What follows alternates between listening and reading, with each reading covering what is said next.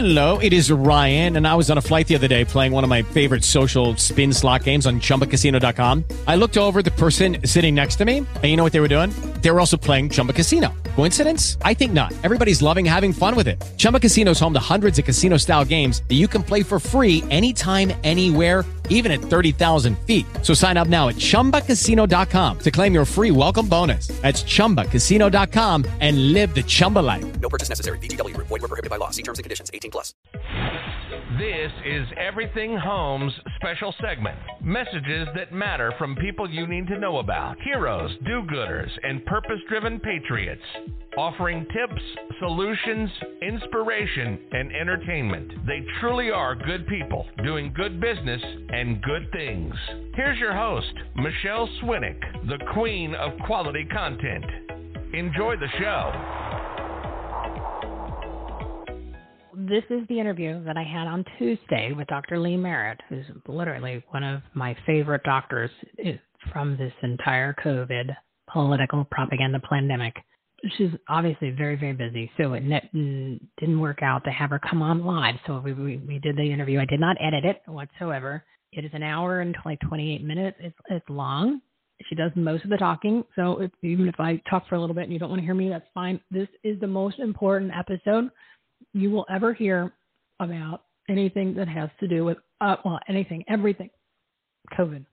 This is something that I'm encouraging you to share. I've listened to it twice because it's a lot of information. This will put a whole new perspective. If everybody could listen to this episode, literally this country, this world would change and people would get clued in. People would get pissed off because it really is a pandemic and there's many, many layers to it. And they keep finding things that are in this non-vaccine, okay, like things that are alive. There's amoebas, okay, like organisms that actually have the ability to like be self-aware. You might have heard her in interviews before, but basically what she does in this is she takes a whole, like several interviews and information, because I'm not a stalker. I'm like a huge fan, like a friendly stalker. So I've watched her in a bunch of interviews.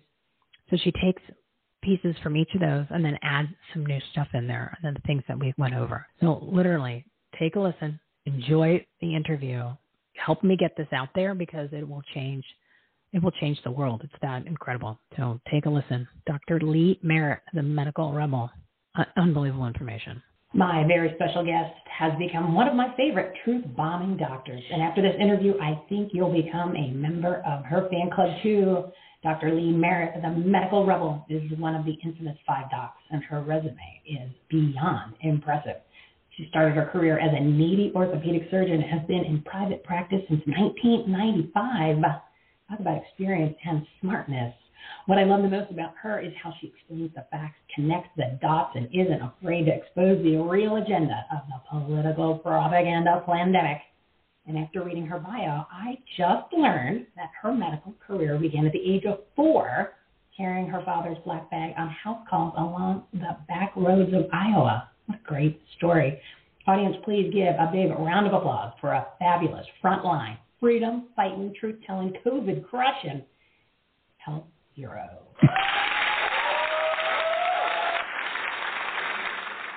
Dr. Lee, welcome to the Everything Home Talk Radio Show. Thank you. I think you deserve another round of applause.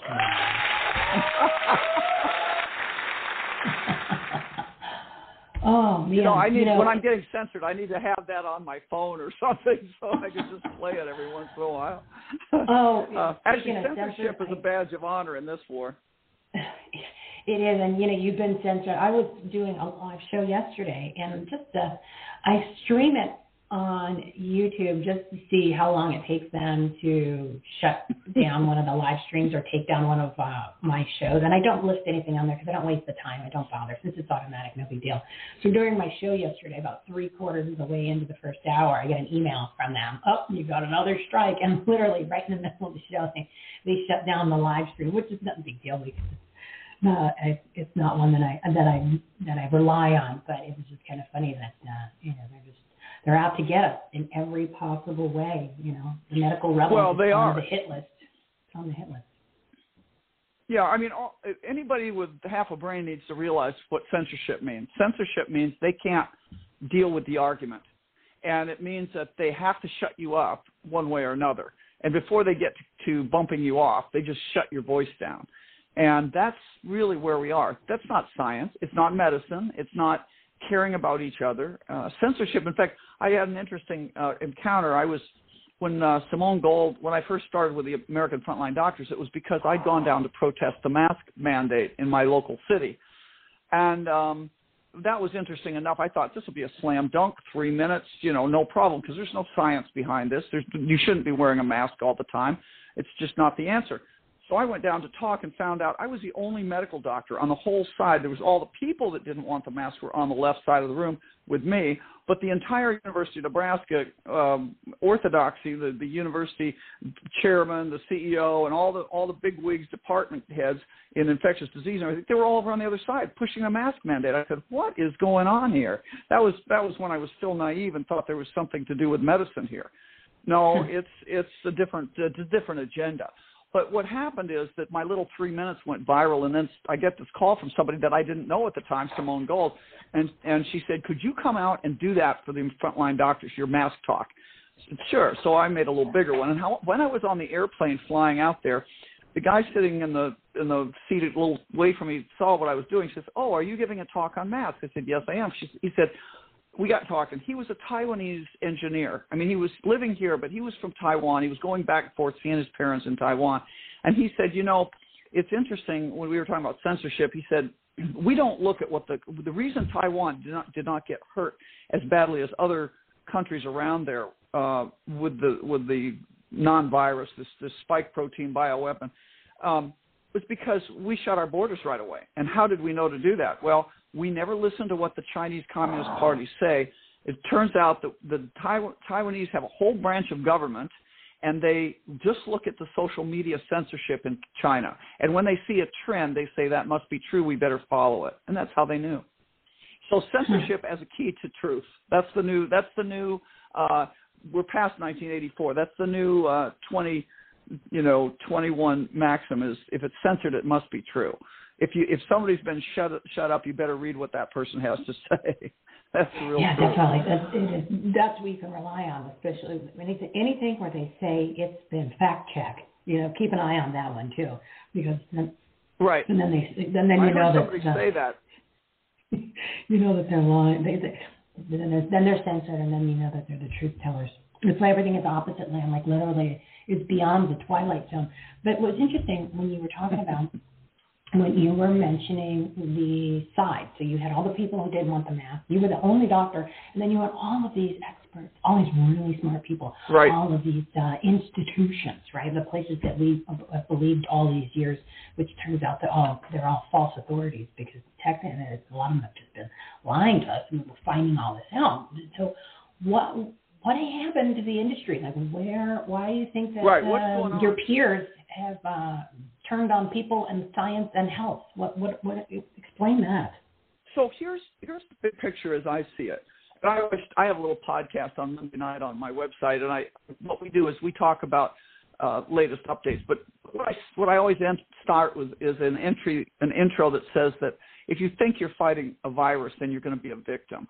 If you think you're fighting a war, you're going to have the right picture, and you can save yourself and maybe man up and be a warrior, because that's what we're in. We're in a war. This is not about a virus. It's not about illness and health and wellness.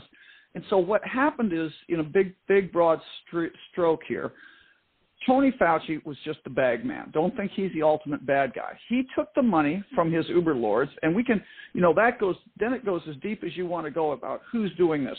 And I would suspect it's in 150 men who apparently owns 70% of the world's wealth. This was a study done in 2011 by Gladfelter. So we have evidence that there's a very, very small group of people that actually run the economics of the world. It's like we live on a ranch and we're the cattle, and somewhere off in a distance is this distant ranch holders, and we don't really know their names. The most dangerous people here are the people whose names we don't know. So there are these people that are funding this, and they funded it through the Rockefeller Foundation, the Gates Foundation, the Clinton Foundation, all these different foundations, through a nondescript bureaucrat they found, or bred, I don't know, who started his career in the late 70s, I think. I know I fell asleep right in front of him in a room of 4 people when I was an intern. So he was a nobody back then. He came over to teach us a little bit of rheumatology. Okay. And I still think I'm asleep and I'm in a nightmare, and I hope I wake up from this. But he, so who would be looking all these years at somebody like him? It wasn't like it wasn't an important desk for medicine, but the world didn't look at the takedown of the world is going to be taken over by a bureaucrat in a medical office at the NIH. Nobody would have thought that, right? So he was the perfect guy to funnel the money through. And he did 2 things with that money. Apparently, and I can't find where I got all the information. Somewhere it's in my computer, but I figured out there's about $800 billion that passed over his desk in 40 years. David Martin says that there were 120 of that billion went to producing the bioweapon. So the first thing he does is he takes the money and he spreads it out to different labs. And it wasn't just, trust me, this was not just Wuhan. Yes, he gave money to the Wuhan lab, but before that, he gave money to Frank Plummer in Winnipeg, to Ralph Barrick down in North Carolina, and several other places around the world to work on the problem. And the problem was they ended up taking bat coronavirus or bat DNA, let me just put it that way, bat RNA from something, and they manipulated it in a lab to make it deadly. And this was probably first done by Ralph Barrick in North Carolina. But the Wuhan lab got involved as well for testing and other things. And we know that it's a bioweapon because subsequent to that, we had researchers, when this first came out in New Delhi, Prashant Pradhan is his name, and his colleagues. And what they did is they published a paper that was immediately censored. They told them, oh, you have to retract that. They said, wait a minute. No, we have the data. Nope, have to retract it. And then Zero Hedge, that had the temerity to vote on the paper, to publish the paper, were taken down. They were deplatformed just for talking about the paper, okay? And what did it say? It said that every specimen that they've seen coming from people sick in Wuhan had 4 inserts into the spike protein. And these 4 inserts are HIV. They're the AIDS virus. They're part of the AIDS virus that were put into the spike protein. Keep in mind, if you believe that viruses exist along the classic paradigm, which that could also be wrong, the coronavirus is a 30,000 base pair genetic thing, okay, whatever it is. The part that makes you sick is 181 to 200 and some base pairs. It's not very long. It's called the S1 subunit of the spike protein. And that's what they manipulated. So that was something we do know that is the genetic sequence of for sure. And in every time they look at it, every specimen has these 4 inserts. That can't come out of nature. There was not one coronavirus that I ever found in nature that had the inserts. And you can't reinfect bats.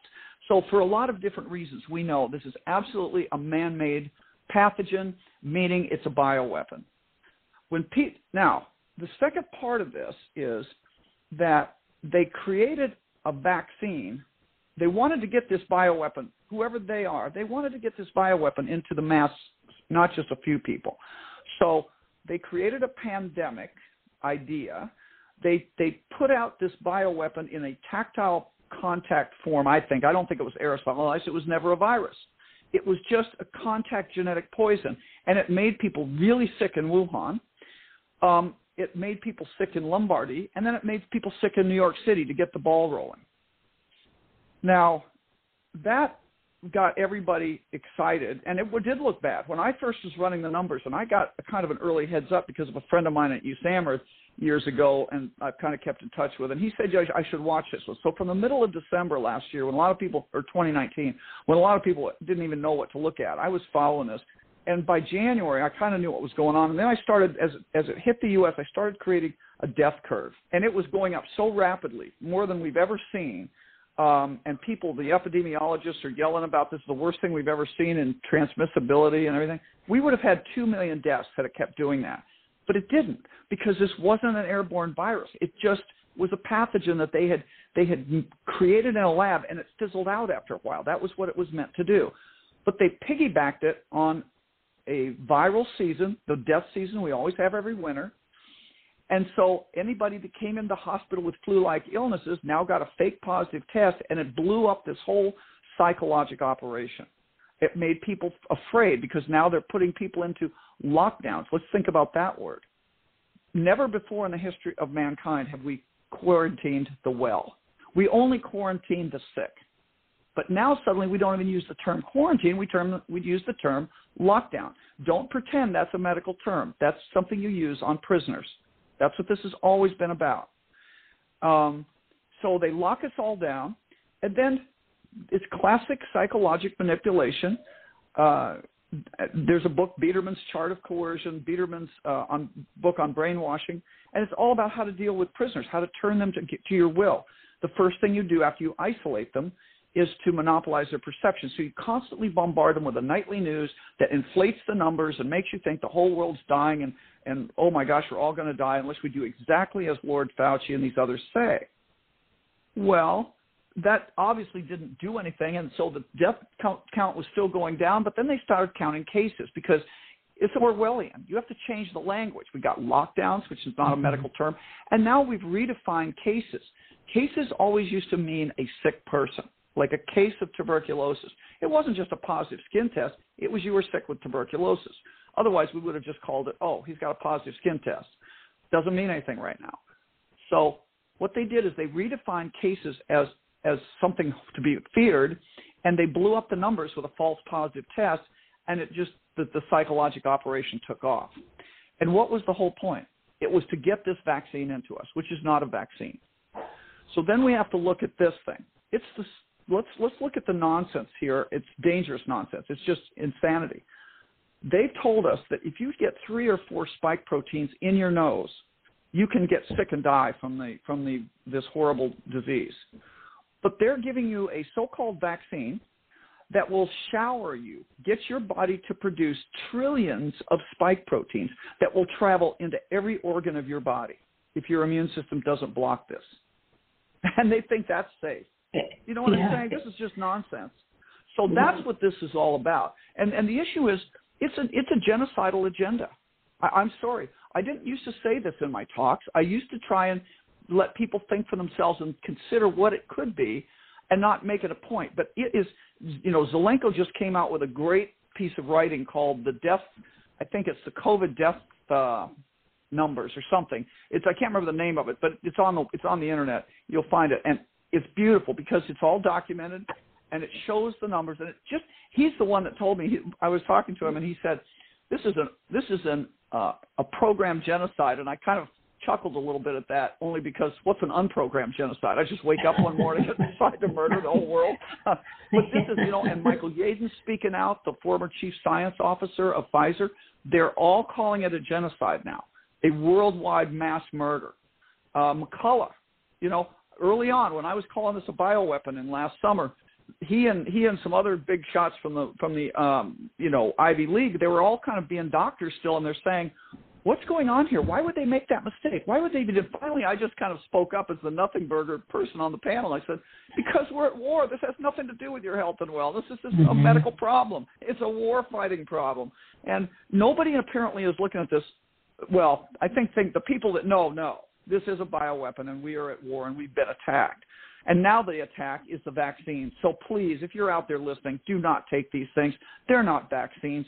This is what gets me censored, and nobody in the media would ever touch me, is because they are bought by the vaccine industry. So this is how the takedown took, how we got. This is where my next point. That's what the big picture. Here's why the doctors are not telling you the truth. So that was $120 billion that got us there. Okay, the rest of the money was to set up a system of control of the hospitals. Now this was done in conjunction with Obamacare, for example, that herded all the doctors into hospitals. They used to be 70% of us were in private practice, and we could not have been herded. We would have been independent thinkers. We would have been independent speakers. But under Obamacare, it forced us to give up private practice because many of us realized we couldn't deal with all the regulation and the electronic medical records and everything. It was too hard. So all these young doctors, especially, they've just grown up being in the hospital. That's how they work. They're owned and run by the hospital. So Tony Fauci had about the rest of the $800 billion, so $680 billion, to give through the NIH grants to hospitals. And the hospitals are doing research, like university hospitals. And they were able to overbuild based on all this reliable NIH grant money. But Fauci is like the bag man of the mob boss, okay? It's not his money that he's giving around. He's just the bag man. So he takes the money from the mob boss, he distributes it to the capos, in this case to the hospital research arms, and then if they don't do what they're told, he goes out and breaks their legs. In this case, he goes and withdraws their NIH funding, and they collapse. So the University of Frats, pick a state, New Jersey, California, any of these, they were given a ton of money. And they're now in a situation, if they don't do what the NIH, CDC guidelines, FDA, they're all in it together, say, they'll have their money withdrawn and they'll go down. So what's happening now is you got the big guys on the top of the hospital. If you want to know where your doctor sits, just look where he is on the pyramid. The big guys on the top of the hospital, these are the chiefs of the departments, the chiefs of service, the chief or the CEOs of the hospital, maybe on bigger hospitals, university hospitals. They're all bought. They may be psychopaths, but they're also bought. Some of them may not be psychopaths, but they're bought. You can't save those guys. They took the money and lost their souls to bring this about. Now, they're the people that are mandating, though, in the hospital that everybody get vaccinated, that you use remdesivir, that you don't use ivermectin, that you don't talk about hydroxychloroquine, that you don't take care of people appropriately. They're killing people by omission and commission. But they're not doing it themselves. They're doing it through the doctors below them. Now, way on the bottom of that pyramid are doctors in training. I give them a moral pass. Those guys are stuck. They're in medical school, residency, fellowship and stuff. They're working under another doctor or a group of doctors. If you're an internal medicine resident, you're not the ultimate authority for any patient in the hospital. You work under this internal medicine group in the hospital. So they're stuck. But the people in the middle, the people that are out of training but not in authority, they're just doing their jobs because they're told by these guys at the top to not use ivermectin. They're told to do this, that, and the other thing. They're culpable. This is now Germany 1943. And I'm just going to say, if you're in that situation, if you're a nurse in the hospital taking care of patients, I think, yes, it looks like you're trying to do the best you can and you're trying to help. But by keeping this murderous thing going, everybody's complicit. Think of Auschwitz in 1943. It wasn't run just by Eichmann, but by all the little people who were just doing their jobs and then afterwards claimed they didn't know or it wasn't their fault or whatever. Do you feel that way now looking back at it? Would you say those people aren't innocent, or they aren't guilty of something? No, they were all guilty because they knew what was going on and they didn't just quit. And I understand it's really hard. You got a mortgage, you got family, but right now there's a lot of people out there that are needing a real doctor, and you can do it for cash. You can do telemedicine. You can make a good living. You don't have to work for these psychopaths anymore. And that's my plea to the doctors. And the nurses go with you, and you set up your own system. That's what we got to do, because we are now killing people in these hospitals by omission and commission. So I'm glad you brought that up. Go ahead. I'm glad you did the warning shot for the people involved, because we're at a critical point, and things are going to get. And I think things are going to get really bad quickly, because it's in they started the vaccine, or I call it the non-vaccine. They started that in January-ish, and it started to really kick in. People taking it maybe in March. We're 6, 7, 8 months in, maybe 9. You've got all these spike proteins that are just multiplying in people's bodies in the billions. And it's just, you've got, your immune system is being slowly beaten down amongst all the other things that are in this vaccine. It's a syringe of demonic deception and destruction is really what it is. And I'm glad that's a good term. I compile all kinds of different things because there's something.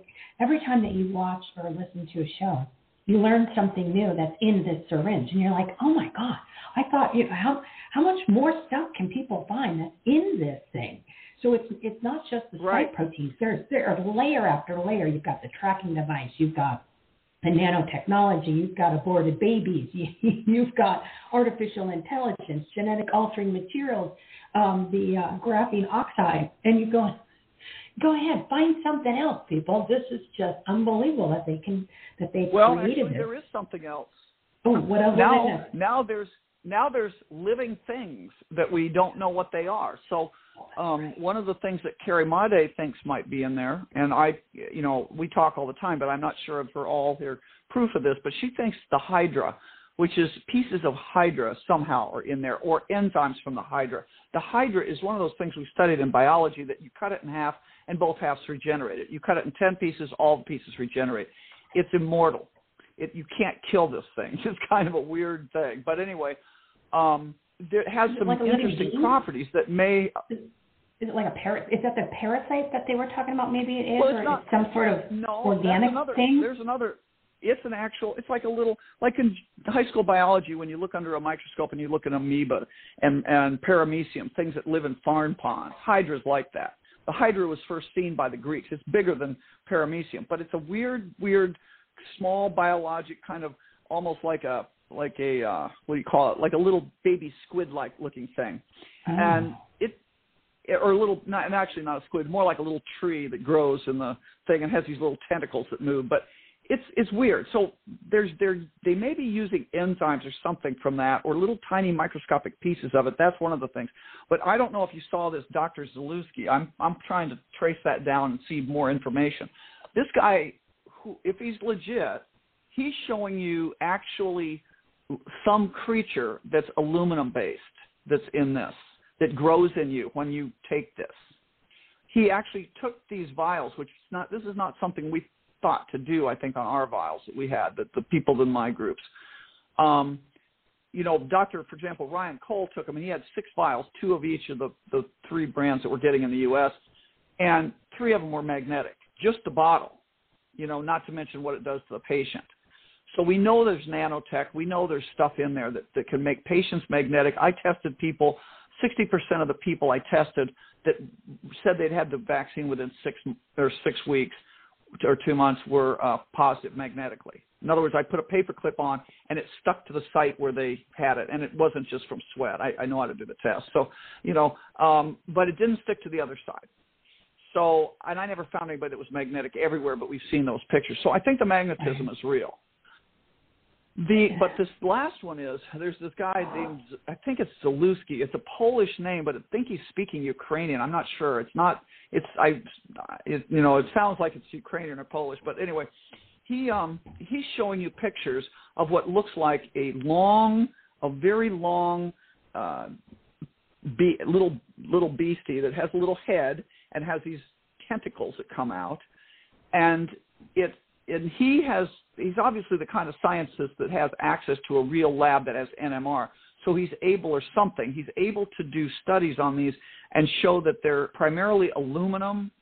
They're aluminum, something, carbon, and something else. But it's more aluminum than carbon.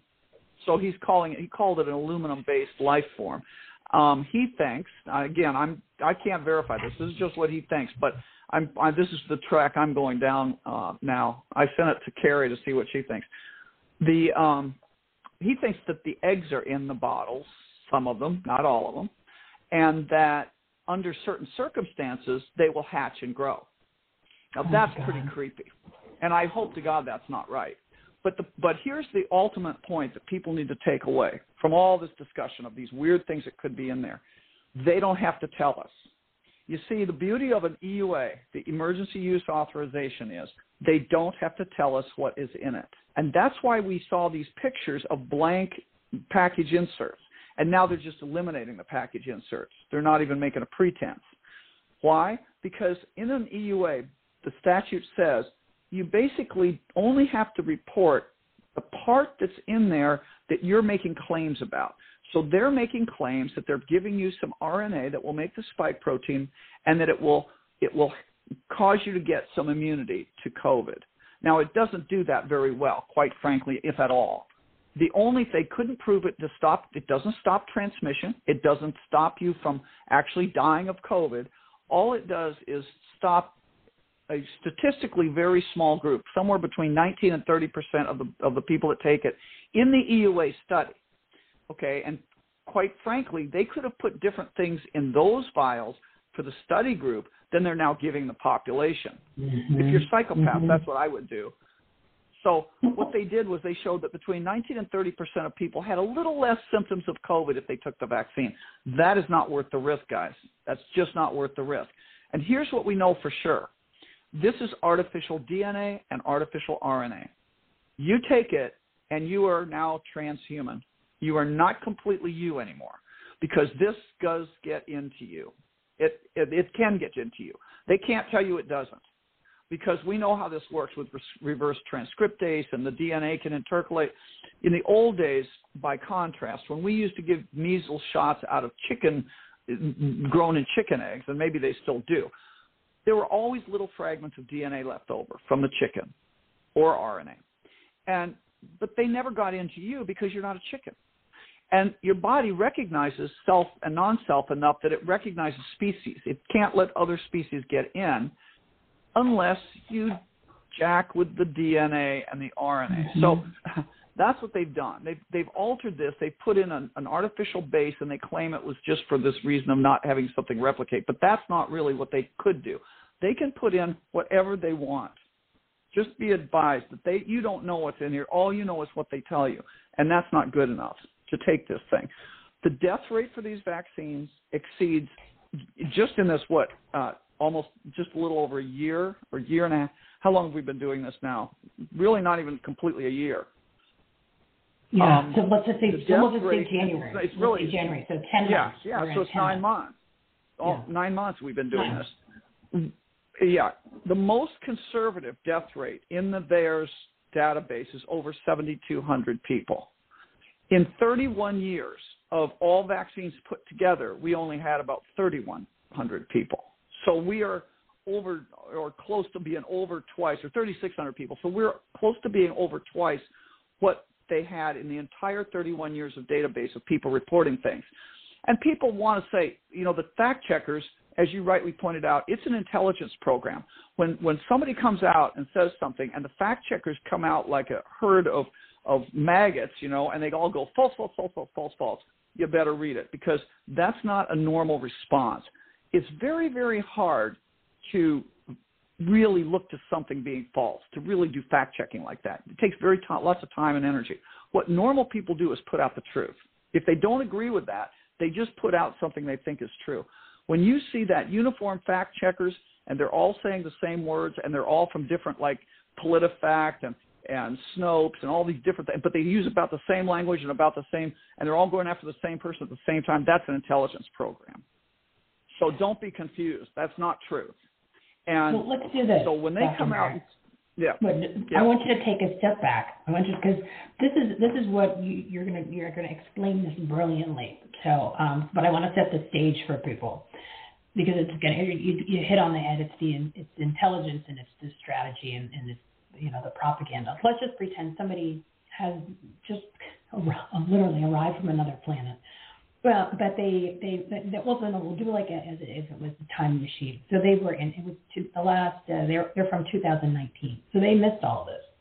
So they get here now, and they're watching TV. They're seeing what's going on social media, and they're going, none of this makes any sense. Like, you guys are giving away cars, you're giving away money to get you're calling it a vaccine for something that has a less deadly effect than the flus. And then I'm looking at these statistics for the VAERS report, which, I didn't know anything about VAERS because no one ever really paid attention to that. And you've got all these deaths, and you've got all of these doctors saying things on TV, and you've got the media, and you're just going, okay, I just got here. I don't know much, but this doesn't make any sense, guys. Like, why are you even talking about taking this if it's experimental?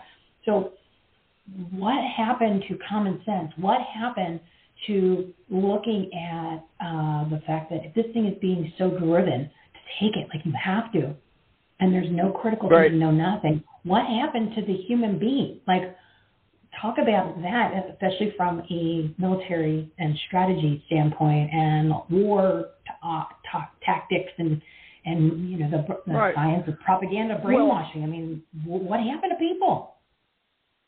Right, and I don't pretend to be a military genius or strategist, but I'm going to tell you, it's not hard to look at the literature and teach yourself a little bit about what's been out there.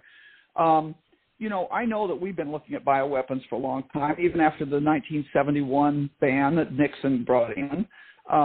We probably were involved with the South Africans with their bioweapons program. There's just a lot of different things that nobody really abandoned strategies and thinking about this. There's a book that I quote in my speeches a lot, and it's called Unrestricted Warfare by two Chinese colonels, Zhao and Wang, and you can download it from the internet. It's a very good book to read. I mean, it's a really neat book to read. But they basically, these guys have looked at, and this was 1999, and they're looking ahead at the future, and they're saying, they look back at the Gulf War. It was written in response to watching the Americans in the Gulf War, and they said, here's how the world's shaking out. Now you've got a monopolar world where you've got one really big superpower, and they have the money. And they can always outbuy weapons. If you're trying to compete one-on-one with, like, F-22s and standoff TLAM, missile systems and all these different things, you will never be able to do that. So how are you going to compete? Well, the answer is you get rid of the Geneva Convention and any notions of fairness, and everything's on the table. So now you have biologic, chemical, nuclear, cyber warfare, economic warfare, political warfare. It's all fair game, because that's how smaller nations compete against bigger nations. And that's how they said that they would have to deal with taking down, if they were going to take down America, that's what you'd have to do. And so they're talking about not just asymmetric war where, you're the little guy and you're using all these different weird things. It's also multidimensional. It's all at once. So look at what's happening in the country today.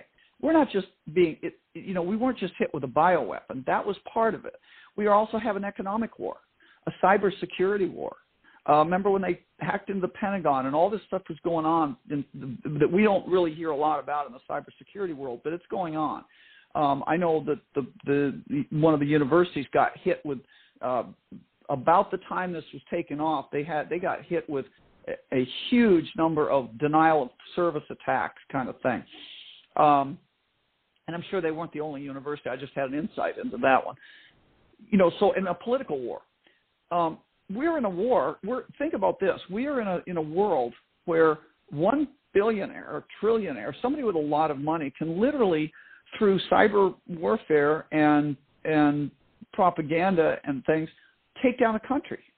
Mm-hmm. So you no longer have a war between nation states, and there's no longer where you expect that you're going to know who the enemy is. This is warfare 5.0, where not only, we lived through the time frame of the emergence of 4.0, where we saw kind of the enemy in a way. We knew we were being attacked, like when we were fighting the Taliban in Afghanistan. We knew there were people, or ISIS, or Al Qaeda. If they we could see we're being attacked by these people, but who's really the enemy? Who's funding them? Who's buying their equipment? Who's training them? And it turns out it might be us. It's not just so everything's kind of on the table. You can pretty much think that the warfare is everywhere, including in your own mind. So we've had, in addition to that, a huge psychological buildup over many years that brought us to this point. And one of the points was we have a medical authority establishment that is allowed to have quite a platform. And it's run by the pharmaceutical industries that basically are pushing vaccines. They first convinced you that for the safety of your children, you should have them all vaccinated against childhood diseases. Now, let me tell you, the evidence for that is zilch. There were less than 200 deaths, I believe, or right around that number, of measles deaths in the United States when we started vaccinating. And I can remember literally in 1976, the whole thing about that has changed. In 1976, when I was a freshman medical student at Rochester, New York, I was told by the guy lecturing it wasn't vaccines that saved people from childhood diseases. It was plumbers. I absolutely remember that sentence because I thought it was so funny. But his point was it was better nutrition and sanitation that stopped the dying of children from childhood diseases. In other words, whatever we think childhood diseases are, whether these viruses even exist, because we've never proved measles exists even. That's an interesting thing. What are we vaccinating our children against? But the point is, whatever caused that, was going away. And you can we looked at those old graphs. They hide those now. So they've changed the narrative. They've convinced you that viruses are the bad, evil. They're these external forces that get our children, and we need to protect them by vaccinating everybody. So they started doing it. Well, as they've been doing this whole vaccine thing over decades, people have been getting sicker, not better. We're kind of a more sickly people. But then we told them, now we need to vaccinate against seasonal flu, not just childhood diseases. There's when a big step occurred, seasonal flu. And 67% of Americans take the flu vaccine. We have a 0.02% mortality. Estonia, 5% take the flu vaccine, and they have a 0.02% mortality. In other words, same mortality, vastly different vaccination rates. Why are we doing it? There's really no good evidence it makes a difference. And it doesn't even make sense. When you look at the data yourself, and this is the other problem is, the doctors are not looking at the data themselves. They're just telling you what they've been taught by people that are being paid by big pharma directly or indirectly. So we've had a vaccine industry that has convinced people to stand in line and get a vaccine. No thinking, just do it. And now we have something that's not even a vaccine. These things were devised to be genetic agents or cancer therapies, but they could never meet the safety bar. They killed too many people. So they didn't ever use them for that, but no problem, comrade. With vaccines, no liability, So now they're just fine, okay? The safety bar doesn't matter. And so, and now we can put in what we really wanted to all along. We can sterilize the world if we want to. Look at how many times we found HCG and other things that would sterilize people in vaccines in third world countries. Thank you, Bill Gates and Gabby. We found these things. The Kenyan Catholic Medical Association discovered the HCG and the tetanus vaccine. Look at the polio that we're killing more people with than the polio was before we started just giving them all this oral vaccine. So we're doing a lot of things right now that don't make sense, including the big one is the flu vaccine and now this. So I'm not sanguine that we're not that we're not in the clutches of a psychopathic death cult that is sterilizing us. And let me just tell you the paper that really got me to believe that. Since the time of the Kuomintang, China, World War II, when the Japanese invaded Manchuria, essentially, the excuse for bioweapons programs was always veterinary science. We're actually testing these things on animals because it's a veterinary study, right? In Australia in 2015, they published a paper about the mice, getting rid of the mice population. There was too many mice. And apparently there are these outbreaks of mice in Australia. So what did they decide to do? They made, get this term, self-disseminating vaccines. Now, while I'm telling you this story, I want you to keep in mind all this talk of shedding, how people that are vaccinated shed on the unvaccinated and they get sick or have menstrual irregularities. Little girls start bleeding. Old women start bleeding. That's a big problem with the shedding, okay? But they created what was called a genetic immunocontraceptive, and they put it in the mice, and then the way it worked is they captured a certain amount of mice, and they vaccinated them, and it damaged their ovaries, so they all became sterile. And then they put them back in the wild, and these mice went out and rubbed up against other mice, and they transferred this self-disseminating vaccine to the other mice. And then they became sterile. Then they rubbed up against even a bigger group of mice who then became sterile and on. But it only did about 3 passes, and then it kind of fizzled out. It didn't kill them all. They didn't want to kill them all. Self-disseminating vaccines for emerging infectious diseases. That was what the paper was about. Now, when you look at how they made those vaccines for the mice, they're made like the J&J vaccine. They were a DNA vaccine. They were made with a species-specific virus that was theoretically made so it didn't escape them, and it was just sent out in the wild. And then the process started through shedding. Now let's just look at what's happening here. We've been given a non-vaccine. It's a genetic agent of some sort. It's based on a virus with this spike protein and who knows what else in it. When the Japanese studied it, pharmacokinetically, meaning how does it go around in the human body, they discovered, looking at the Novavax shell on this thing, which is called the Matrix or Matrix M, don't you love that? Mm-hmm. It distributed 64 times to the ovaries than it did to the skeletal muscle.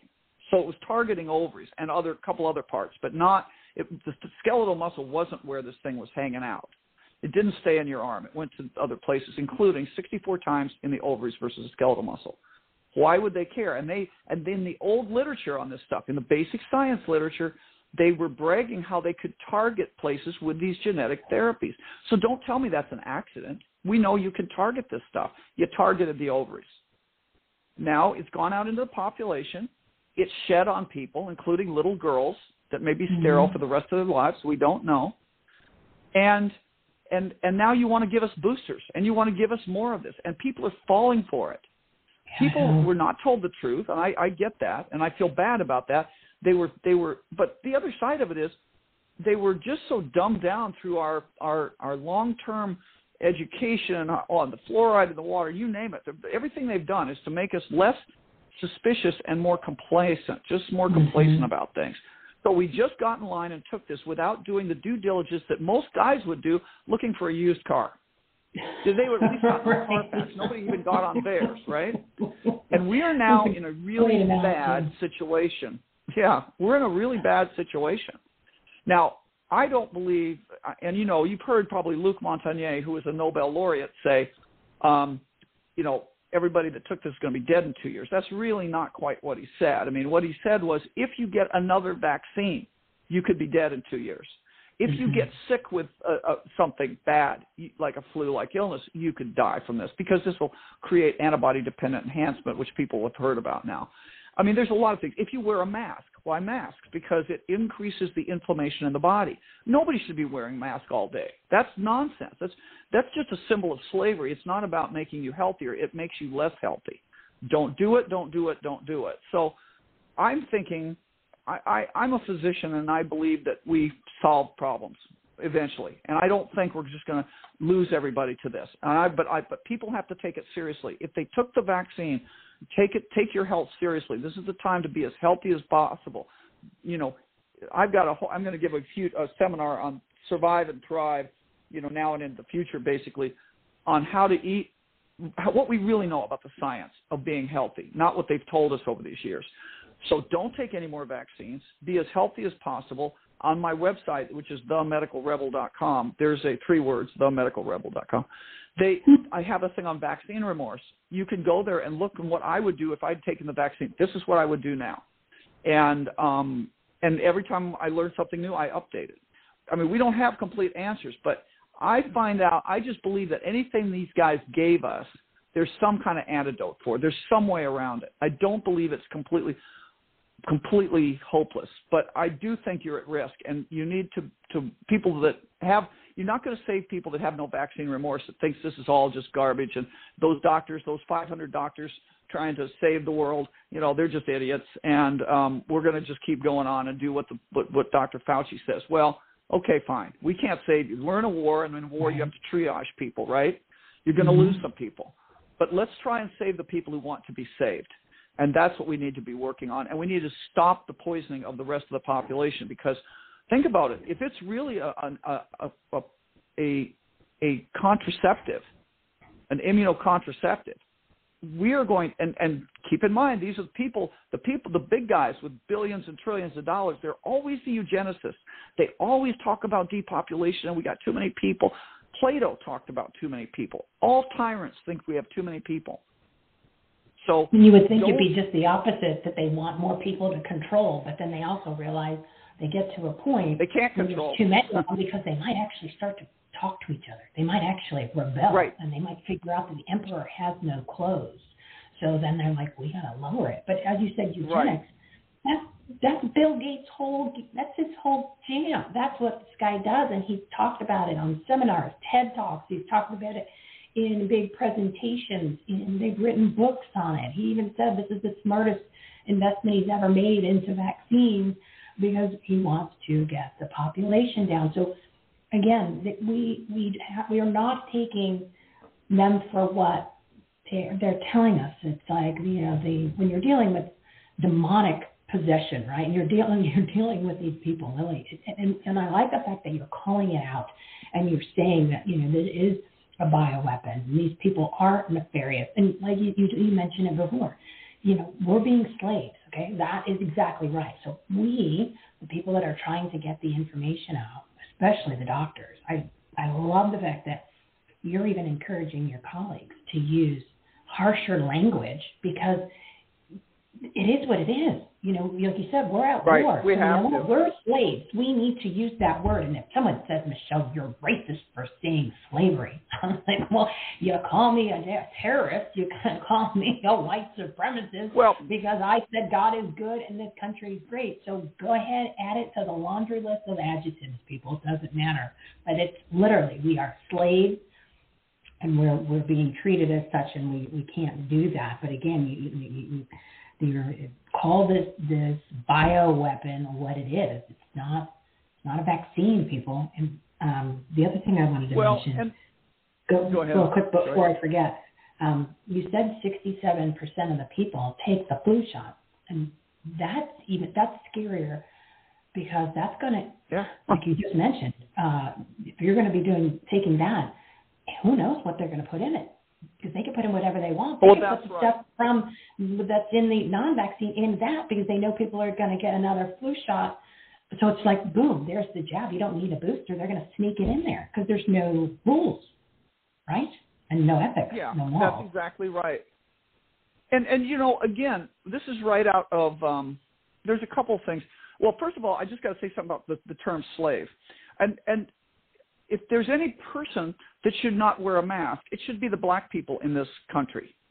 If they were worried about the history of slavery, let's just keep in mind, masks were slave masks. You didn't put masks on normal people. It's historically used in the occult and for slaves. So to see black people wearing slaves or wearing masks, and then, not realizing they're being used, this is not about just color and race. This is about a definition. And here's the definition. If you believe that your boss or the government can mandate what you put in or on your body, then you don't own your body. You are by definition owned by those people. And that makes you a slave by definition. Or we can even go a step further if you don't want to be called a racist and use that term. How about let's just say you're one of a herd of cattle, because that's really the way they look at us. I know they sound extreme, but it's almost, I get the feeling like you're telling the truth. We've been cows, and we've been just kind of, we've just been chewing on the grass, kind of having a good life for a long time. We've been a country that's never been overrun by foreign enemies. We've never had real poverty outside the brief periods. We have been lazy, grazing cows. And then we kind of saw these fences out in the distance, but didn't pay much attention because we thought we were free. And then kind of one day we realized that we couldn't get to what we needed, like hydroxychloroquine, although it was over the counter in Uganda with the lowest death rate in the world. The people in New York with the highest death rate in the world were not free enough to buy it. Okay, that's not freedom. We are not free. We're in a big pen. We don't always see the fences, but we're not free. And then the last part is now we've just had our ear tagged, and we're kind of surprised. We're cattle on a ranch. And I'll tell you the other thing I've learned is that the ranch, on this ranch planet Earth, the people that are controlling us, the managers of the ranch hands, the cowboys, all the people that run the ranch, they look like us, unlike a real ranch where the cowboys don't really look like the cows. This ranch, we all look the same, but here's how you tell them apart. The rules don't apply to the ranch hands. You notice the politicians don't take the mask seriously. They take it off at every moment, except when there's a photo op. They admit to that. They exempt themselves from it. They've exempted themselves in D.C. from the mandates of the vaccine. And I think the Postal Service, may be exempted from the mandated vaccine. So you know who's running the show and who's the cattle. You and I are the cattle, and they're running the show. And that needs to be apparent to other people, regardless of your skin color. It has nothing to do with skin color. They want to make it about that because they want to divide us. See, the tyrants are always afraid of being overthrown, and when we get together, we overthrow it and take back our world. And that's where we are. But speaking of the flu vaccine, I just want to make a quote out of this book from Colonel Zhao and Wei. They talk about kinder weapons. And they don't mean weapons that won't kill you. They just mean you're not going to have blood in the street. And they say some morning people will awaken to discover with surprise that quite a few gentle and kind things have become to have offensive and lethal characteristics. Now, I take that to mean they're going to poison your toaster. That's the kind of thing you would think about. When I read that, I think of the tactile poison that may have started this, okay? They spread the spike protein in a lipoprotein coat all over the computer surfaces, let's say, in the stores in Wuhan, or over dining services or whatever. They sprayed it around. They spread it around somehow, and people got into it. It got them sick, just like the mice. It shed on other people. It got them sick, and then it kind of petered out, okay? It went to other cities. They sprayed it in other cities or put it down. That could be it. But it also could mean the kinder or gentle things, what we used to think of as helping us were the vaccines. And now they become the killing field. They become the killing armament of this war. So people need to, that's why I'm saying people need to wake up and realize, when you realize we're at war, you got to take a step back. Think of Sarajevo, that beautiful world-class city. Somebody that doesn't have the situational awareness to know things are changing back when it changed, they step out of their front door thinking they're going to have a cappuccino like they do every Saturday morning, and boom, a stray round hits them and they die. They get killed because they weren't paying attention that a factional war, had broken out overnight in Sarajevo, and now it was overnight it became like this bombed-out hellhole. People not paying attention. We're in that situation right now, and people are getting killed because they're not paying attention. And other people are getting killed because they feel they have no choice. You do have a choice. Those mandates are not legal. I get asked all the time, what do we do if we're being mandated? Don't do it. Look at the Southwest Airlines guys, and thank God, a bunch of them said, we are veterans, and we took an oath to the Constitution. We still mean it. Thank you, guys. I've been waiting for somebody to say that, other than a few of us. Now, the air traffic controllers, thank you, guys. Keep it going. Take down the whole air system. Take down the trains. Take down the whole thing. Let's stop these guys from taking our labor and treating us like cattle. And then let's take back our world by demanding that we not have these mandates, by standing up, by demanding that the hospitals don't kill us anymore, taking back the reins of the hospitals from these psychopaths. That's the only way we get out of it. We have to get rid of the people that brought us this. And India has shown us a way. The Indian Bar Association, even though the government may not be purposely doing it, the Indian Bar Association is taking Dr. Swaminathan, who was the WHO health chief. She was the person that said don't use ivermectin, and they figured she was committed mass murder, and they're bringing action against her under Section 302 of the Indian Bar Code. Ivermectin had clearly decreased cases in Delhi by 98%, in Uttar Pradesh that now has declared itself COVID-free by 97%. It was working. And then she comes along and says, oh, no, the WHO says don't use it. Well, that's what we have to do. We can't let these guys hide behind WHO or the Congress or whatever group they're in. We have to say, no, you, Governor so-and-so in Michigan or wherever, you killed people by outlawing hydroxychloroquine, and we're going to charge you with mass murder. That's what's going to do it. We're going to have to take individuals apart and say, your lying and your corruption caused people to die. And let's hold them personally accountable. That's the way we're going to get out of this. If we don't take out the people that brought us this, they'll just do it again. And I'm not recommending a lynch mob. I'm talking about legal trials. Yeah, well, and those things are some are in motion. There obviously needs to be a lot more. I was hearing about one that's up in Oregon because there's a whole big, it's about following the money. It has to do with the CDC and money from the CARES Act, and then the money went to some parts of the Gates Foundation with nonprofits they're like pretend nonprofits. They're real private companies because it has to do with the data, and they're using that data to report on and manipulate the numbers. So there's something brewing there. But you're exactly right. These people, it needs to come from we the people. Like what is the Southwest pilots did and the air traffic controllers needs to start and be contagious. Courage is contagious. It needs to get all in every industry, because we just proved that you can shut it down. And then the CEO of the company, Southwest, was trying to do triage on the news shows, or on a couple of them this morning, and throughout, and he's backpedaling, saying, well, there's no evidence of that. And you're like, oh, because you're gonna hear that. They're gonna, because they use certain phrases that the PR company told them to say. So he's saying, oh, there's no evidence of that. So that'll be the phrase of the day. You'll hear that, and then the little partners in crime will jump on that train. But that's what needs to happen. The nurses need to step up. The doctors are totally indoctrinated in the indoctrination and doctor. There's a correlation there. There might be something. There is. Indoctrination, doctor. So they all need to really step up to the plate at this point, because, as we mentioned in the beginning, we're at a critical point. We're 9 months into these non-vaccines. They're starting to see more health issues. If anybody's crazy enough to get the flu shot, that could be the one that puts you over the edge, peeps. I mean, that could be it. Right. You get these spike proteins, and you don't know, who knows what's going to be in that version. You don't need it.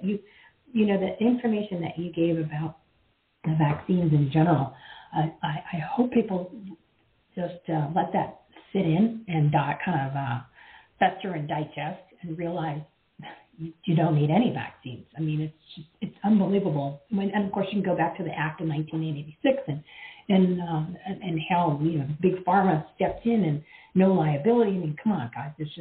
You've got to put on that common sense cap and kind of just bring yourself back around to, a lot of the times you have more information, especially now with great doctors like Lee Merritt out there, than the doctor you might go visit. You rely on people like her and the rest of her crew and all these other amazing doctors that are telling you the truth about so many things, and literally step away from the ones that aren't, because your life is at risk at this point.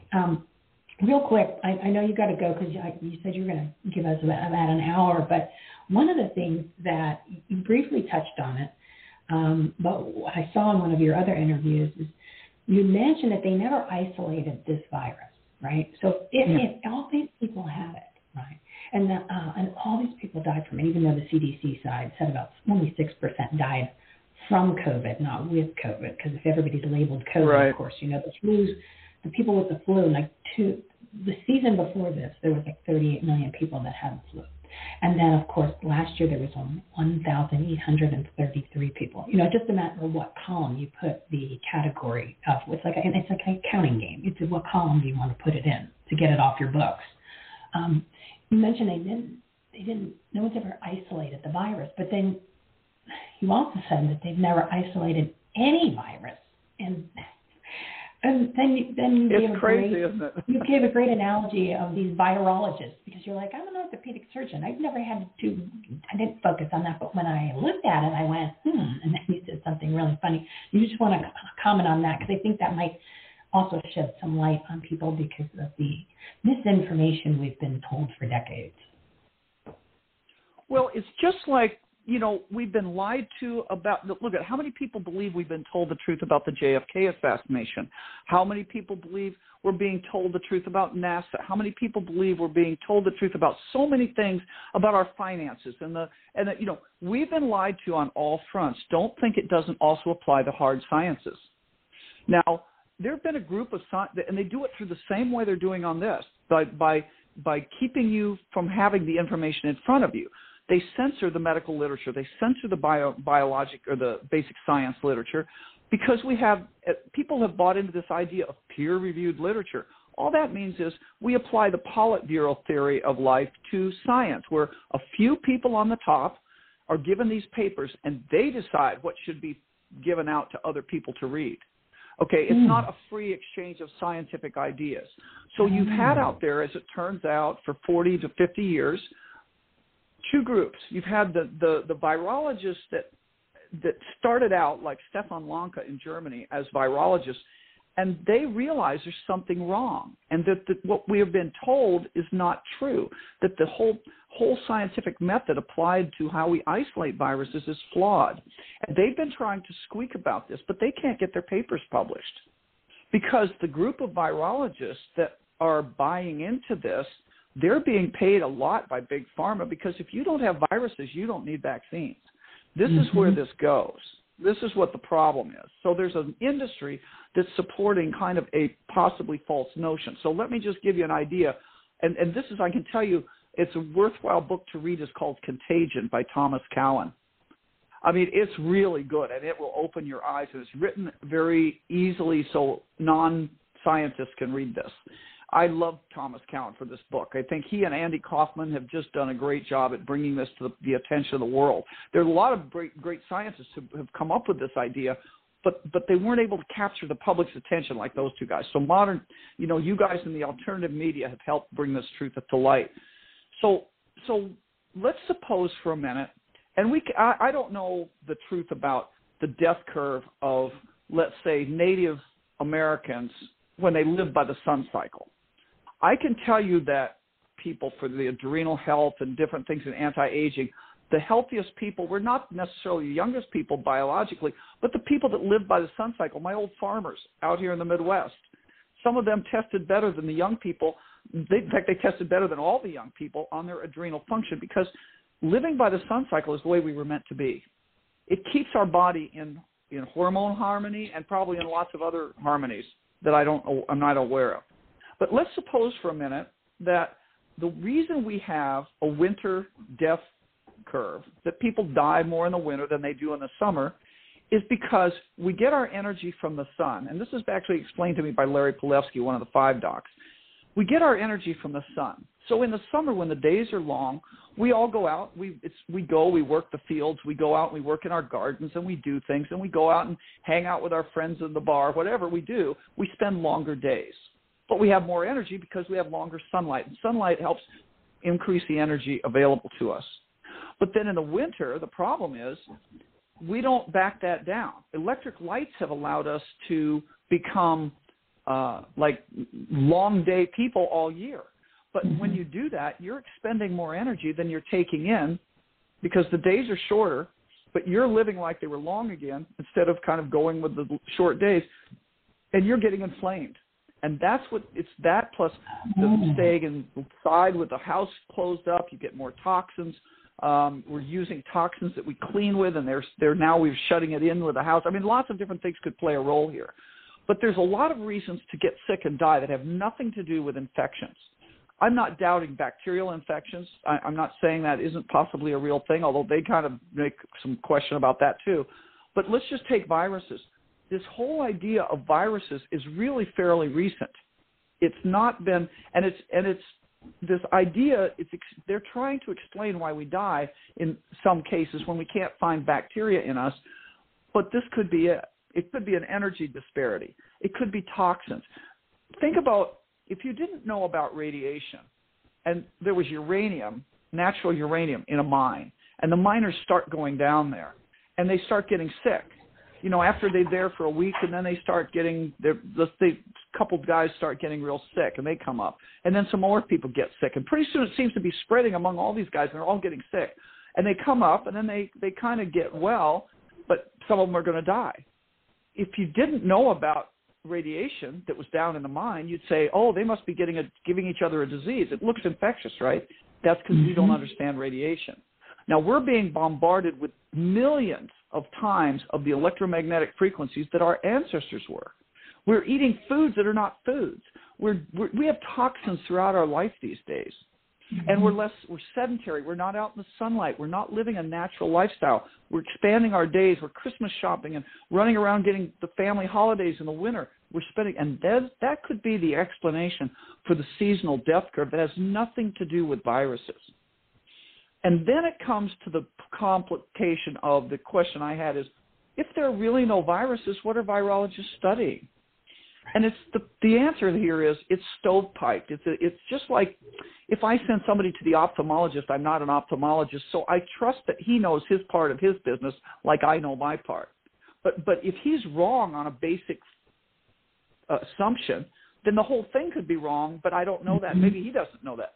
So these PhDs in virology, they're given little jobs to do, and they're researching certain parts of viruses, but they may never go back to the basic foundational tenets that turn out to be false. And that is, unlike bacteria, we can't see viruses. So I could isolate bacteria in my bedroom with the right equipment. It's not technically all that hard, right? I could give you a pure isolate of some bacterium.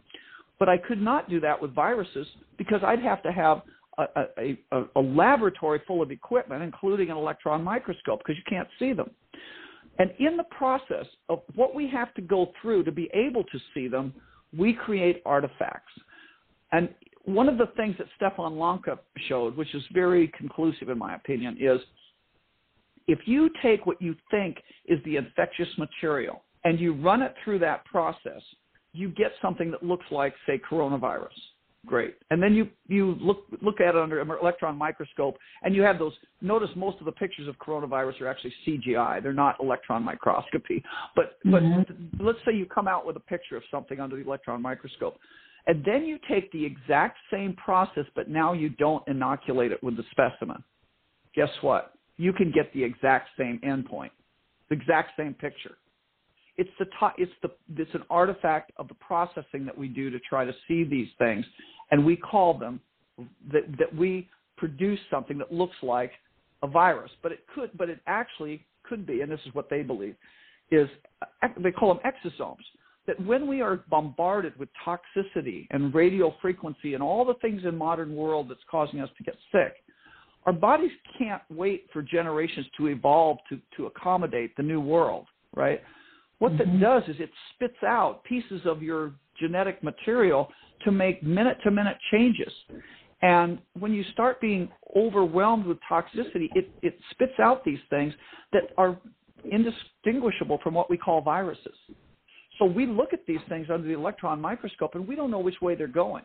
They're a little bit of RNA or DNA surrounded by a lipoprotein membrane. And they seem to be going into the cell wall, into cells, but they could actually be coming out. We can't tell them which direction it's going. We've just assumed they were going in. We've assumed these things are what's causing the disease. And there are probably people, no doubt there are people, at the top of the science of virology that know the scam, but they're getting paid big bucks to keep quiet and to keep going along with it. They're part of it. So the virus, virus is something like they made it up, and they made the process, the testing to match what they wanted it to match so they could justify it. So like you said, they don't know if it's coming in or out, and it probably is the body giving it out. So there's probably no such thing as a virus at all. Right? Well, and look I'll tell you something I discovered on my own. And now I can't go back and prove it because they seem to have scrubbed this off the internet. And I hope I have the copy of it. But I found the genetic sequence that was put onto the PCR test by the three places that developed it. There were three places that developed the PCR test for COVID, they claim. It was the Drosten Group, the Louis Pasteur Institute in France, and the CDC. And they each had three proteins that they claim or three parts of the spike protein that they were claiming that they were making the testing to. They were a little bit different, but they were just variations on that particular area. So each of them had three tests. So there were 9 tests in all that they devised. And these theoretically are the genetic sequences that the PCR test is going to use in testing you to do this. I ran those sequences through BLAST. Now, BLAST is a genetic sequencer. It's a computer analysis. You give it a genetic sequence, it tells you where it's from, if it can.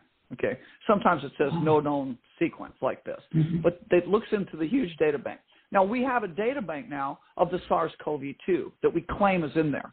They're called in silico genomes. They're not really, there's no real gene there's no real virus that this corresponds to in total. It's just genetic sequences that were put together by computer modeling, and they're deposited in the gene bank.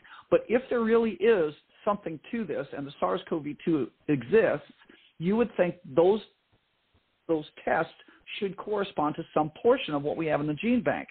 But when I put it through BLAST, guess what I got? I got Homo sapiens, gene 3, Homo sapiens, gene 8, Homo sapiens, Homo sapiens, Homo sapiens. That's us. In other words, they were testing us to our own genetic sequence. I'm just letting that sink out there because, that was something I stumbled upon and just did because I was using the blast. I was learning how to use it.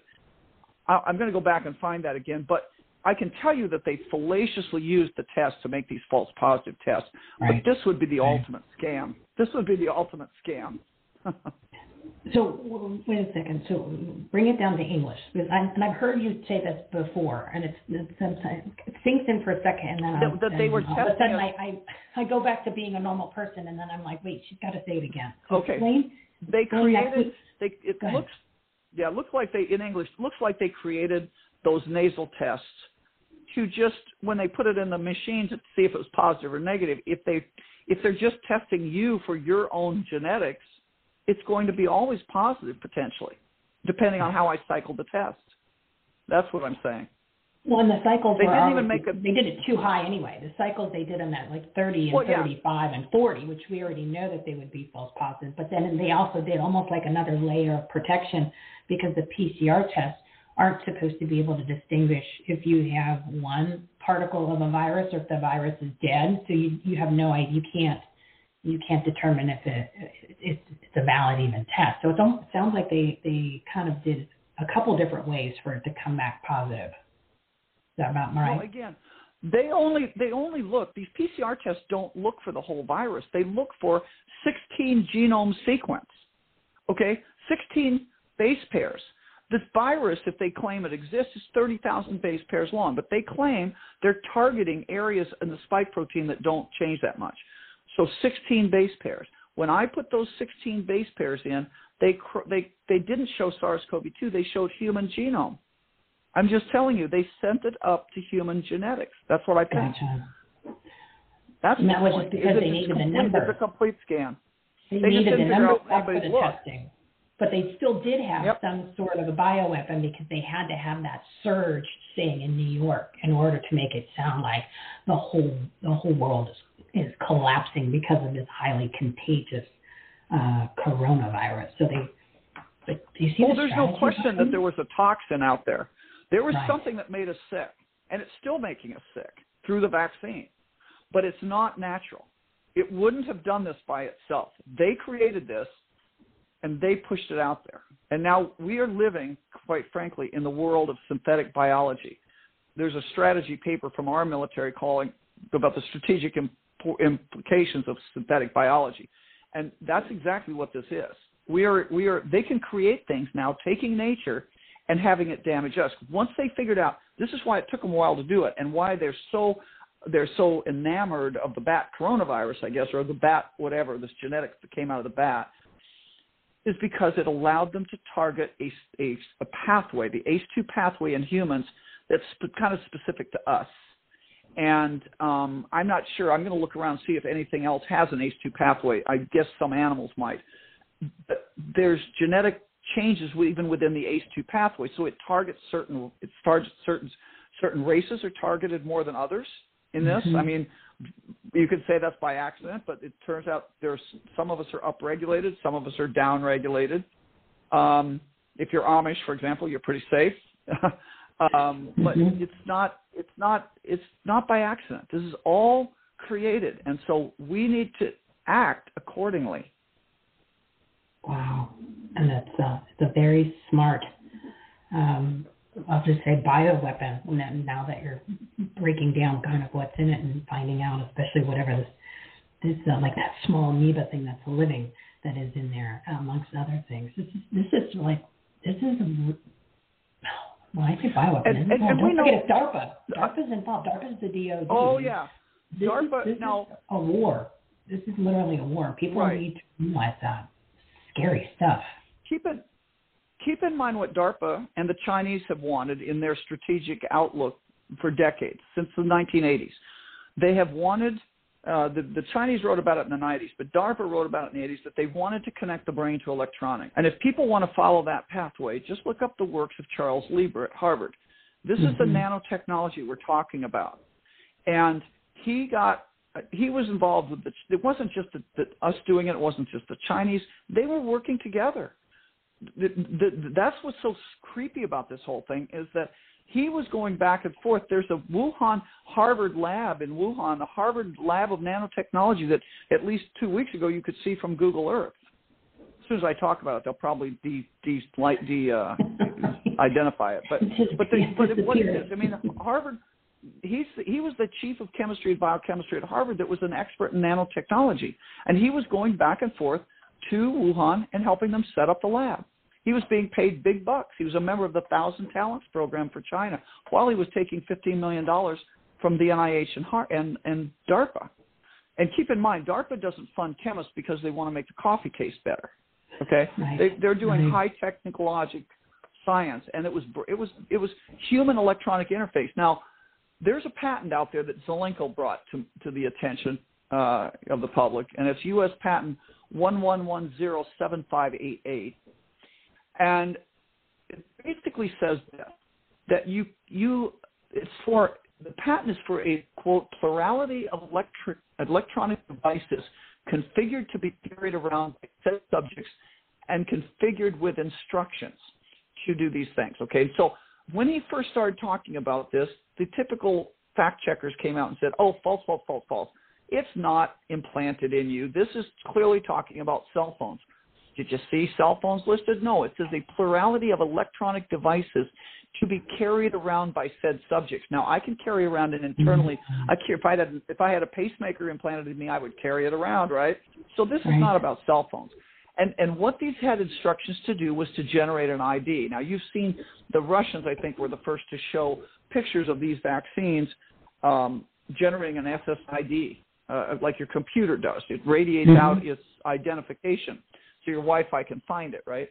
Well, these things generate an ID and exchange IDs with people near you, proximity devices. So if you're within a certain range from me, I send you my ID, you send me your ID. And then it will generate a score based on these received IDs. So if I'm around one person, it says, okay, you got a score of 1 or whatever. I don't know how they actually codify it, but let's say I'm in a bar with 20 people, it's going to give me a score of 20. Now, it'll know where I am, by the way. It'll know whether I'm at a BLM riot or I'm at a church meeting. It can tell because they'll be able to track you where you are. And it then will communicate with a server. And then when it communicates with the server, it's going to send this data up, and it's going to receive instructions back. The server will send relevant treatment instructions to said subject based on said received information. I'm reading from the patent. So if anybody doesn't think that's what this is about, this is us being connected together, the Internet of Bodies. You know how we've been watching the Internet of Things, and everybody thinks, oh, how cool, my refrigerator now has all this cool stuff that it sends out, tells the electrical company when it turns on and off so I can have more efficient refrigerators. No, it's not about that. They want to know when you're home. They want, tracking. Right? They want, it's tracking what your habits are. So I try and not get these smart devices, but it's impossible these days. If you need a new dishwasher, it's going to be a smart dishwasher. So they have all these smart devices. Now, it's Internet of Bodies. It's just not IoT. It's the Internet of Bodies, and you can read that term, IOB. It's making us into the hive mind. Our minds are connected together. We're connected together. At the minimum, it's a perfect crowd control, right? Because this thing will tell everybody's where you are in space. I'm around this person right now. I'm by myself. I'm nobody around me, so my ID isn't doing anything. Yeah. They'll know everything. Can you imagine the Soviet Union with this kind of technology in 1930s? Oh my God, and that's our problem. To sum this all up, our problem right now is we're in a medical technocracy. We're in a technocracy. They're using high tech that they've known about a lot longer than we have, and they're taking over the world, and they want your children, and they're going to kill a bunch of us, sterilize a bunch of us, and turn the rest into slaves for them. And the only way we get out of this is standing up right now. It's not asking your doctor for a hall pass to not wear a mask or to not take the vaccine. That won't help anybody except you for a short period of time, because it won't even help you. I mean, it won't help the people doing that, because you will be known that you put this, you got a pass, but in 6 months that won't matter because we're going to move the goal. You'll never satisfy these psychopaths. You'll always have to do something, and it will always be harming to you. If you all stand together right now, we can take our world back. I guess that's my final message, is that we all need to stand together and say no. Don't accede to masks. Don't accede to lockdowns. Don't accede to mandates. Don't accede to vaccines. Don't do it. Don't do it. Don't do it. And I know sometimes it's hard. I had a friend who his son said he wouldn't come home for Thanksgiving if he didn't take the vaccine, so the guy took the vaccine, and I don't think he's particularly doing completely well. But, that's the problem here. We have to understand that there's going to be transition and tough love here, and you can't save everybody, including sometimes your own family members. But don't go along with it. I had to tell a grandmother the other day who was told she couldn't see her kids or grandchildren if she didn't get a vaccine. I said, I'm going to tell you this, and I don't mean it the wrong way, and I hope you'll understand. I'm just saying this out of my concern for you. You might be the person that are going to have to take care of the grandchildren. If you take the vaccine and get harmed, you won't be able to. There will be nobody to take care of them if things go south. Mm-hmm. So that's the way we've got to look at saving as many people as we can. Young, healthy people of reproductive age need to be protected. We can't have again, genocide, and it's human genocide. They're pushing the non-vaccine to be approved for kids 5 to 11, and that'll probably be by the end of the month. So that's some scary stuff, and I think maybe that will be the straw that broke the camel's back for the parents that are willing to step up to the plate. I mean, as we mentioned earlier, you've got the Southwest pilots and you've got the employees there standing up. So and the air traffic controllers, and they've proven that when you do stand up and you stick together, you can make a difference. So that's proof, right? And the school board meetings, that's one thing. But right. I think that as we said, needs to move into all the different categories. So that should give people confidence and reassurance that it is possible. And then hopefully, not like I want the non-vaccine to be approved for kids, but I think that will be just enough to put everybody right over the edge, because we're not all there yet. Because we're not in the streets like they see in Brazil a month or two ago, or in France. So we're not at that point, because, like you said, we're comfortable cattle. We've been in our little pen, and now we're getting a little bit. We need one more good prod, is what we need in order to step over. But this has just been incredible content. Dr. Lee Merritt, you are an amazing woman. I mean, beyond smart, okay? Beyond smart. I mean, I'm surprised that you even have the ability to sleep, because your brain is just going nonstop all the time. Right. Yeah, and then this is something that I want to say thank you so much, because what you did was, because I've watched you on so many interviews, you ended up doing a compilation of multiple interviews plus ones that you've done on your own show, and threw in new information and spun it all up for everybody. So literally, if everyone can listen to this episode and share this particular segment with everybody things will change. People's attitude will change, and it will be a different world if people can just take the time to listen to this, because it was over the top, just laid out everything beautifully. So thank you. You're an amazing woman. Well, thank you for having me on. In person. I'm sorry? I hope so. Thank you for having me on, and I really thank you for taking the fight, because we need every independent voice out here. That's really what it is. You guys, think about what if this had happened without the internet, and we couldn't have shared this stuff. We would have been long gone. It's the independent media that's helped us, that's saved us here. Yeah.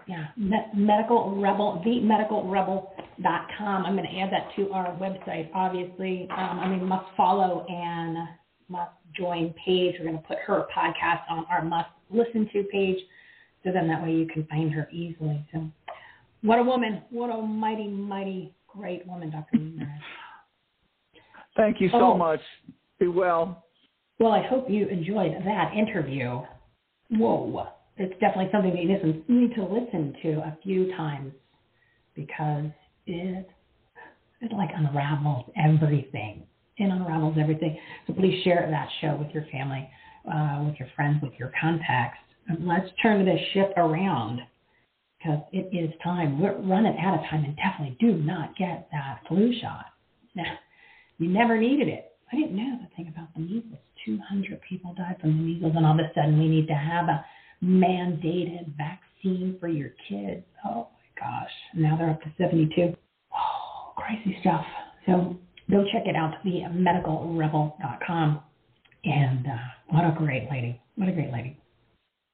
All right, I'm back on the live version for any of you who's still tuned in and is listening. I appreciate it. It's 2:57, and the live feed goes down at 3 o'clock p.m. Pacific time. So we're going to wrap it up real quick. Amazing episode information. I listened to it again. I'm going to listen to it again. So please share this show, share this platform with your friends, your family, your contacts, your business associates, your everybody needs to check out our platform, everythinghomeaboutus.com, everythinghomeaboutus.com.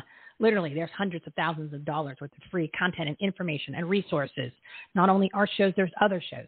There's the patriotic media, so you know who the alternative people are that can help you out. Go check out the Marketplace tab. Go buy some cool products, 57 different well-known websites and brands, and 2 to 20% of your total purchase is donated to our nonprofit partners and groups supporting vets, pets, kids, and freedom. And MyPillow, love MyPillow and Mike Lindell. Use the promo code HOME, H-O-M-E, promo code HOME, H-O-M-E, when you go to mypillow.com or on our Marketplace, and you'll get up to the all the discounts, the buy one, get one free after the 66%. We are 2:58. I'm going to try to just log out another minute left, and I'm just layering this all in. So tune back in on Monday to 12 p.m. Pacific time, 5 guest 7-minute segments. We're going to have Mike Miller with the Warriors for Ranchers and Dr. Eric Nupute on the show. So thank you for listening. Thank you, everyone, for tuning in. Join the newsletter, everythinghomeaboutus.com. And we're going to be launching this Save My Freedom. Oh, my goodness. You're going to be a part of it. Be a part of it. More details from the newsletter. A lot of information in today's show. I didn't guess. That's a special thank you to all the partners of the Everything Home Socially Conscious Referral Network. Their information, their episodes are on their own shows. They're listed on our website, everythinghomeaboutus.com. Hang out at the Take Action tab. Everything is there. Take Action tab once you're on the website. Have a great weekend. You're awake. You'll take action on what we shared today. Make it a great day. Make it a great weekend, because you deserve it. Remember, every morning, an hour up early, you're going to pray, you're going to plan, you're going to take action. Have a great weekend. If tomorrow all the things were gone, I'd work for all my life, and I had to start again with just my children and my wife.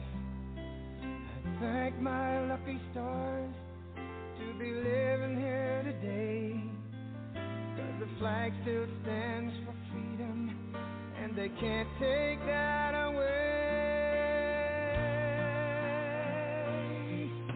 And I'm proud to be an American, where at least I know I'm free. And I won't forget the men who died, who gave that right to me. And I gladly stand up next to you and defend her still today, 'cause there ain't no doubt I love this land. God bless the USA.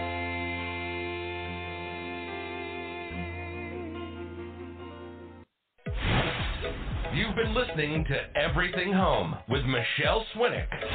Life, laughter, and the pursuit of happiness. To meet, learn from, and hire the experts and the guests, professionals, and members of the Everything Home Socially Conscious Referral Network and Marketplace, visit everythinghometalkshow.com/episodes.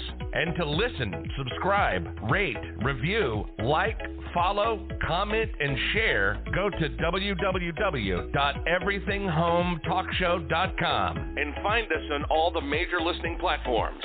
Thanks for listening. We hope you were entertained, and we hope that you picked up some real-life, tangible takeaways from some good people doing good business and good things. Till next time, this is Everything Home, signing off.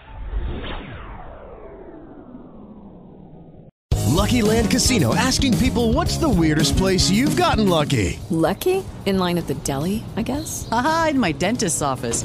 More than once, actually. Do I have to say? Yes, you do. In the car before my kids' PTA meeting. Really? Yes. Excuse me, what's the weirdest place you've gotten lucky? I never win and tell. Well, there you have it. You can get lucky anywhere, playing at LuckyLandSlots.com. Play for free right now. Are you feeling lucky? No purchase necessary. Void where prohibited by law. 18 plus. Terms and conditions apply. See website for details.